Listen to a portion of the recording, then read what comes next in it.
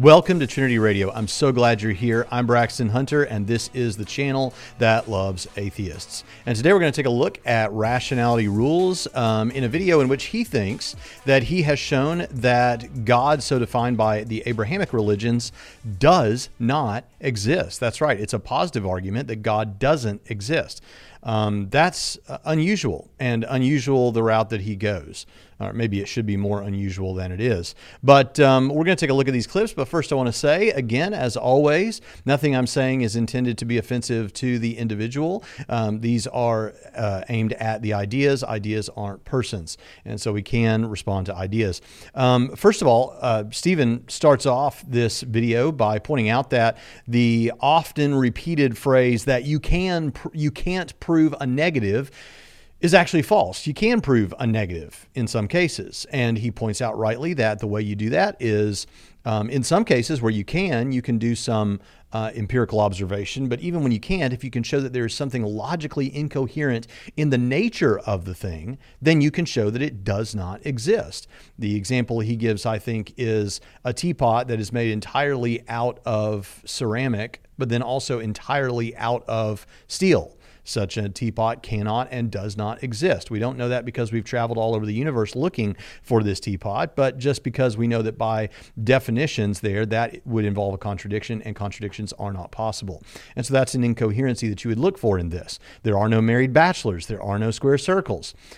So in the same way, he rightly thinks that you could show in principle that God does not exist if you could show that there is something contradictory in the nature of God so defined by a particular religion. And so he sets out to do that throughout the rest of the video. Now, that's no small point. I think that's a really important point to make, that when people say that if you have someone who's an atheist, not a atheist in the sense of lacking a belief, but an atheist who actually holds the position God does not exist and is trying to hold that position.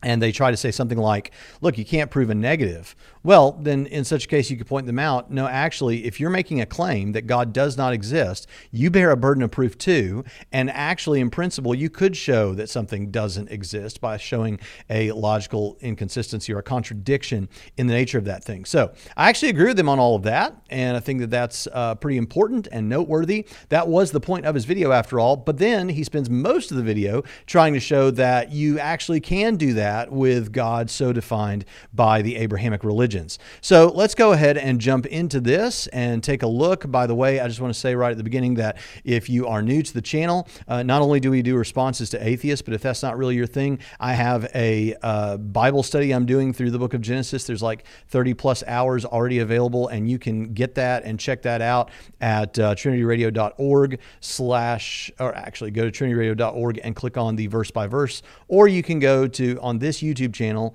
at youtube.com/Braxton Hunter, Trinity Radio's YouTube channel. You can go to the playlist for that, and we would love to see you do that too. We don't just want people to be able to defend the faith. We want them to know what the faith says. And so both of those things are important. With that, let's jump into this discussion from Stephen Woodford on the definition of God.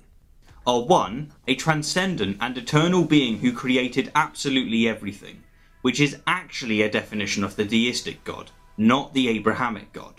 Now, hold on just a second. He's going to give us a definition of the Abrahamic God specifically in just a moment, but what he's just said is not true. He says this is a definition of a deistic God and not of the Abrahamic God, a transcendent and eternal being who created absolutely everything. That would certainly be consistent with the Abrahamic God. It just doesn't give you all the information that you would like.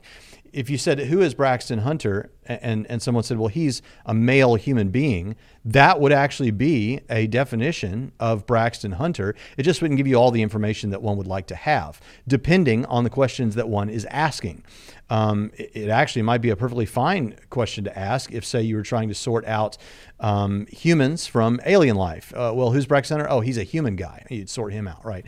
Just pointing out that that definition is consistent with God. It's just not all we'd like to say about that. But let's go ahead and see what else he has to say. And two, a transcendent and eternal being who created absolutely everything, who's omnipotent, meaning that it has unlimited power, omniscient, meaning that it has unlimited knowledge, omnipresent, meaning that it's everywhere at all times, and omnibenevolent, meaning that it's all-loving and infinitely good. Oh, and it's worth noting that many theists additionally define this being to be just, merciful, and responsible for imbuing mankind with free will. Okay, now just and merciful, yes, but imbuing mankind with free will. Now notice something. If he's going to shoot down the Abrahamic God, he can't give himself extra stuff that if you shot those down, it wouldn't actually shoot down the whole ball of wax. I mean, you're extending out the definition beyond what's necessary and sufficient to have the Abrahamic God. I mean, after all, there are a lot of Calvinists who don't believe that we have what is called libertarian free will, or the kind of free will that he's talking about there. So that really shouldn't be necessarily part of your definition. Now, it's something that I hold to.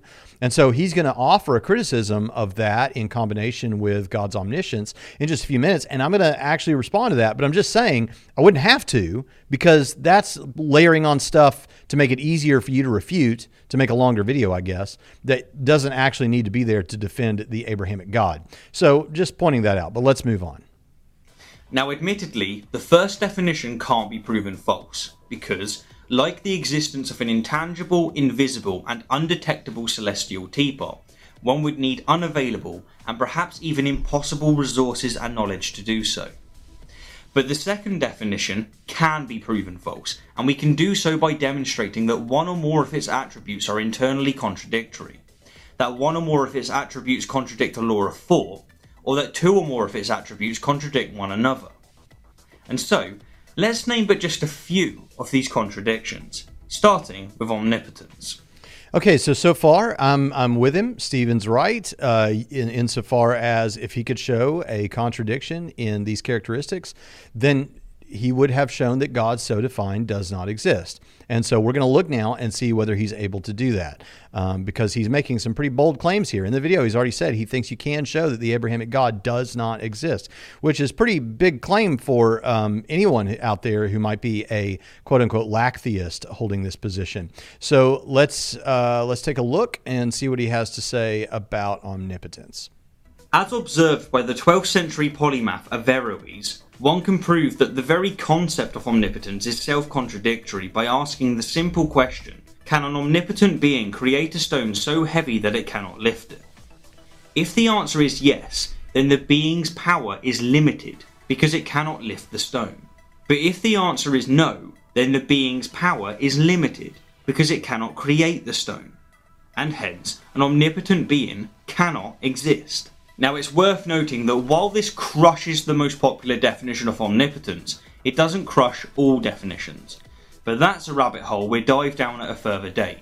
Yeah, let's not get into the actual difficult rigor of responding to what Orthodox Christianity has articulated and understood for almost 2,000 years, if not 2,000 years. Let's go with this kind of sort of cartoony sort of explanation that we see all the time in pop culture. Can God create a rock so big that he can't lift it? I mean, honestly, that may have seemed like an impressive thing at one time, but here's the problem with this. And if you're an atheist listener, I hope that you will recognize this. This is actually really bad form. And what I mean by that is, it's not that nobody's ever said that. It's that if you're going to put forward, if you're going to purport to have shown that the Abrahamic God does not exist, and then you're going to put out an easily defeated criticism like that, that's just not good for atheism. That's not good for YouTube atheism. That's the sort of thing that makes it really easy for a Christian who has thought about these issues for 5 minutes or used Google to look up an answer to that objection to shoot down. You don't want to do that. I don't know why Rationality Rules would think it's a good idea to put out that criticism and not the more rigorous response that one could make. I think he knows that that's because other definitions of omnipotence completely avoid any problem whatsoever. And it's not that those were created ad hoc. Those have been around for hundreds and hundreds and maybe thousands of years. So, let's consider that for just a minute. He says that that's the most popular definition and that we have all these different definitions. Well, how about we go back to one from the early church? How about we go to Origen? This is from 248 AD from ANF Volume 4, page 553 in the copy that I have. We, however, do not, this is Origen, we, however, do not betake ourselves to a most absurd refuge, saying that with God all things are possible. Now, he's saying, we say with God all things are possible, but it's not the way you understand it. For we know how to understand this word all as not referring either to things that are non-existent or that are inconceivable. But we maintain at the same time that God cannot do what is disgraceful, since then he would be capable of ceasing to be God. And if nothing else, God can't do anything that's against his moral character. Most Christians you will encounter who are just people in the pews will say, yeah, God can do anything, but God can't lie. Now, you might see that there's a problem with saying God can do anything and then say God can't lie. But this is, of course, the very issue that Origen is raising and that I'll clarify in greater detail in just a moment. For if he do anything that is disgraceful, he is not God. Since, however, he lays it down as a principle that God does not desire what is contrary to nature. So now I want you to stop right there for a moment, and I want you to think about this for just a moment with me. Let me get that out of the way. So when we say that God can do anything or God can do all things or nothing is impossible for God, we're not talking about logically contradictory things. Logically contradictory things aren't things. That's the simplest explanation for that. It doesn't even make any sense to say, could God create? You're basically asking, could God make a married bachelor? Well, no. Oh, so there's something God can't do. No, that's not a thing. You're asking God to do something that would make him nonsensical. This is absurd. This is the most ridiculous thing you'll ever run into. And Christians know this if they've thought about it for 5 minutes. That's why he says, oh, there's some other definitions out there. Yeah, basically the one that most Christian thinkers have used for hundreds and hundreds and hundreds and hundreds of years. And that being that God can do anything that does not involve a logical contradiction. It's just not that hard. So this one just fails right on the face of it. Well, what else has he got? A contradiction that is a game-ending flaw, however, is the combination of omniscience and human free will. Because if a being has unlimited knowledge, omniscience, then it knows all things, including the future. But if the future is known, then free will, the ability to consciously do otherwise, isn't possible. Okay, so now he says this is a game-ending criticism, right? This is a game-ending criticism. Oh, by the way, I think I missed one. I did miss one. This is supposed to be one of his criticisms. Let's go ahead and listen to it first. Moving on, let's now look at just some of the attributes that contradict one another. First off, if a being is omnipotent, then it's necessarily already omniscient and omnipresent, because it must already know everything and be everywhere in order to have unlimited power. And so saying God is omnipotent, omniscient, and omnipresent is like saying that the sea contains water, hydrogen, and oxygen. Considering that hydrogen and oxygen are constituents of water, one might as well say the sea contains water. So, in other words, all he's saying is that God's omnipotence entails these other two and is thus consistent with these other two. Thanks. I'm not seeing a problem. Sure, this isn't so much of a game-ending flaw, but it certainly demonstrates that theists tend not to understand the nature of these concepts.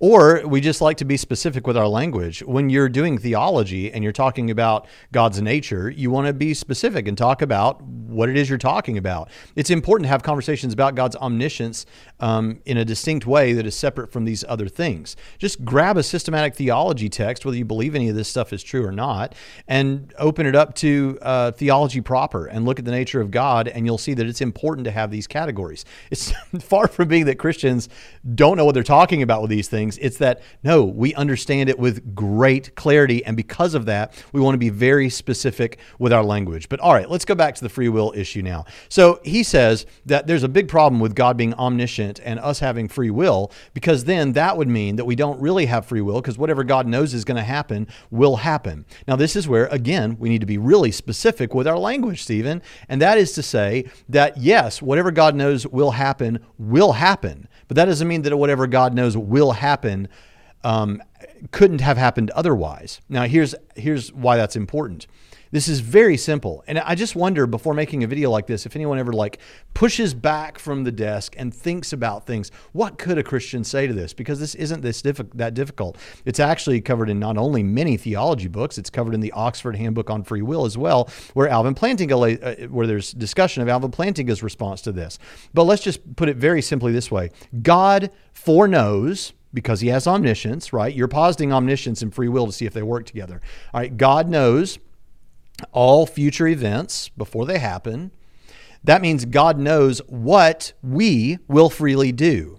So what God knows because that's what we will freely do. So our actions in the present are the reason God knows what they will be in the past. Now, you can get complex with this. So, for example, people have asked open theists who don't believe that God exhaustively has foreknowledge in the same way that we think he does. They might challenge us with this and say, well, wait a minute. If God has exhaustive foreknowledge, that means he knows everything, including all future events. Well, then that means that certain individuals could have made God wrong. So let's say Jesus predicts that Peter is going to deny him, right? Okay. Then could Peter have just not denied Christ, and then Jesus would have been wrong? No, because God knows what Peter will freely do. If Peter had, after that moment, freely chosen not to deny Christ, then God would have known that in eternity past, and Jesus would have predicted otherwise. What we do freely in the present is what God knows in the past. So if God knows we will do X, is it true that we will certainly do X? Yes, but it doesn't mean we had to do X. It means if we had done otherwise, that's what God would have known. Now, there are some people I've noticed there is like a limitation in their ability to comprehend that. But I'm telling you, there's just nothing problematic about that. You can say, I don't buy it. Well, that's fine. You don't have to buy it. But the question is it consistent? He's looking for a contradiction here. But putting all of that aside, is this even necessary for me to defend? No, because as we said a moment ago, the definition he gives of Abrahamic religions and wrote out and typed out and put up there on the screen does not require anything about free will. And there are a lot of Christians who do not hold to free will. So what's the problem? I only defended it because I do, but I'm just saying, if you're attempting to shoot down Abrahamic religions, that's not the way to go. And he really only gives one other. He gives the, can God create a rock so big that he can't lift it, which is trivially dismissed with proper definitions. And then he gives this one, which wouldn't even shoot it down on his own terms. And then we get one more, I think. I think we get one more. So let's go on to this one. And this is frankly the best thing that he says about this. This is the best attempt. But we have responses to it as well. Let's see what he says. And finally, let's look at two omni-attributes that are incompatible with reality, that being omnipotence and omnibenevolence. If a being existed with these attributes, then it would necessarily create the best possible universe, because it has unlimited power, omnipotence, and it's infinitely good, omnibenevolence. But one can easily think of a universe that's better than this one. For example, one in which innocent babies aren't born with cancer. Or to put it another way, and to expand upon a quote from the ancient Greek philosopher Epicurus, is God willing to prevent evil, but not able? Then he is not omnipotent. Now there's no two ways around this. If a being exists that is willing to prevent evil, that is omnibenevolent, but is not able, that is, does not have the power to do so, then this being is not omnipotent. Fair enough. Epicurus continues, is he able, but not willing? Then he is malevolent. Again, this sentence is logically valid.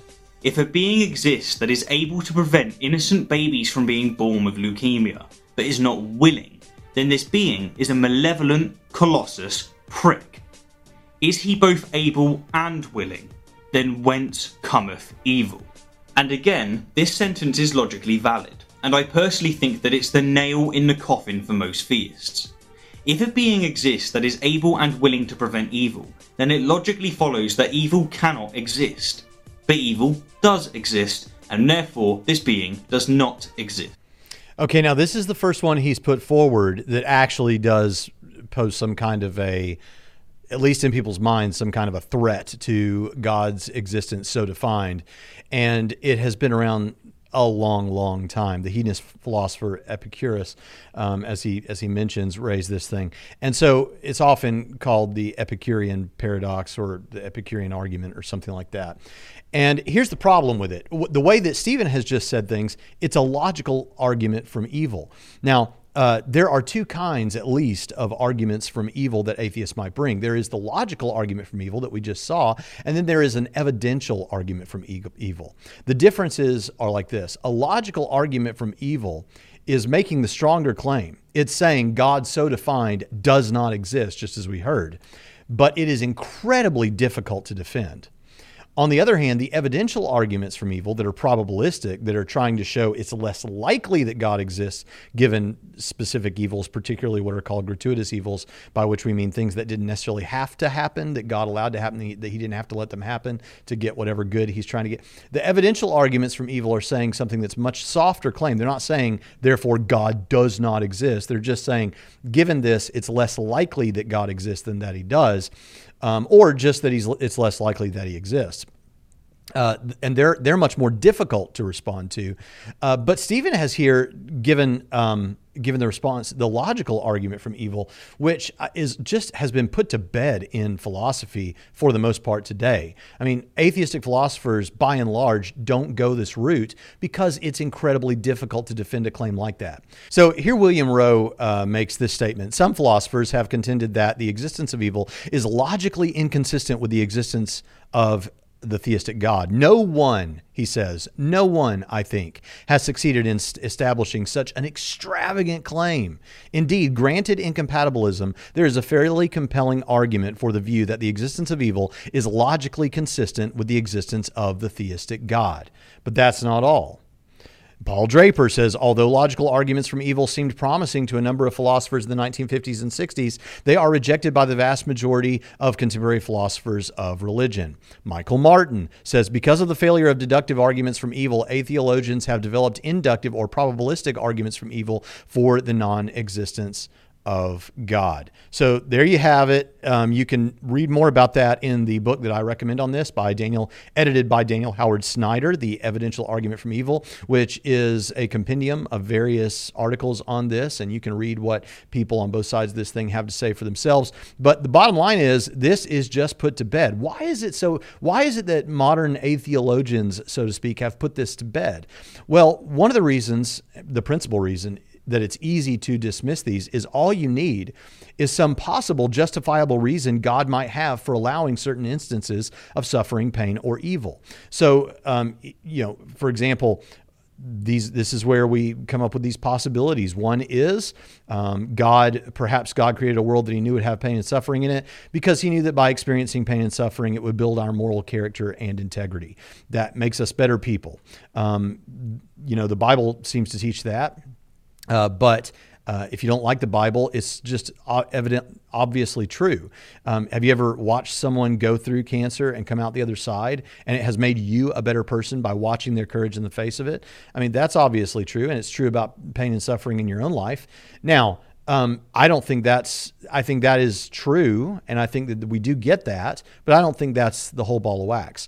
Others will give the heaven theodicy or the heaven answer to say God created a world that he knew would have pain and suffering in it because in some way it will help us to appreciate heaven all the more, or in some way prepare us for heaven, or at the very least, when we get to heaven, this will all have been a vale of tears.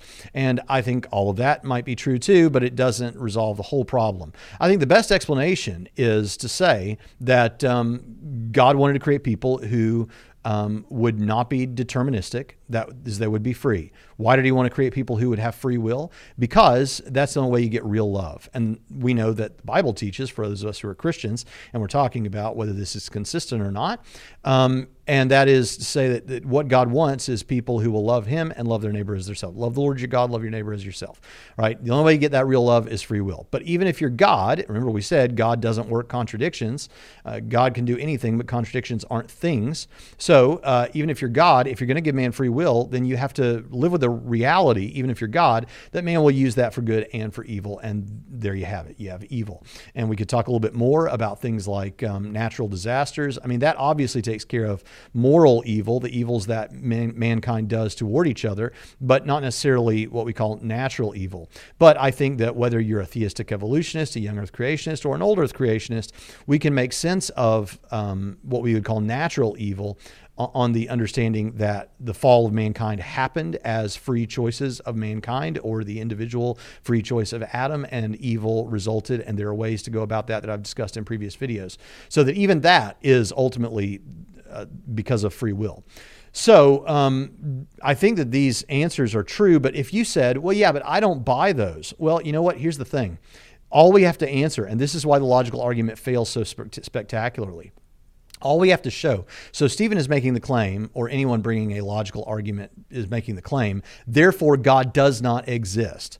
God does not and cannot have, given these parameters, omnipotence, omniscience, omnibenevolence, he cannot have a justifiable reason for allowing certain evils to take place, or any evil to take place in this case. That is an incredibly strong claim. It means I don't even have to know the exact reason why God allows them, but so long as there is one that is even remotely possibly true, it means that that claim doesn't go through. So if any of these answers that I've just given are even possible, then it means that the claim that God cannot have a reason just goes out the window. That's the nature of philosophical defeaters. And that's why this logical argument is so incredibly weak that it has been pretty well put to bed by modern atheist people working on this issue in philosophy.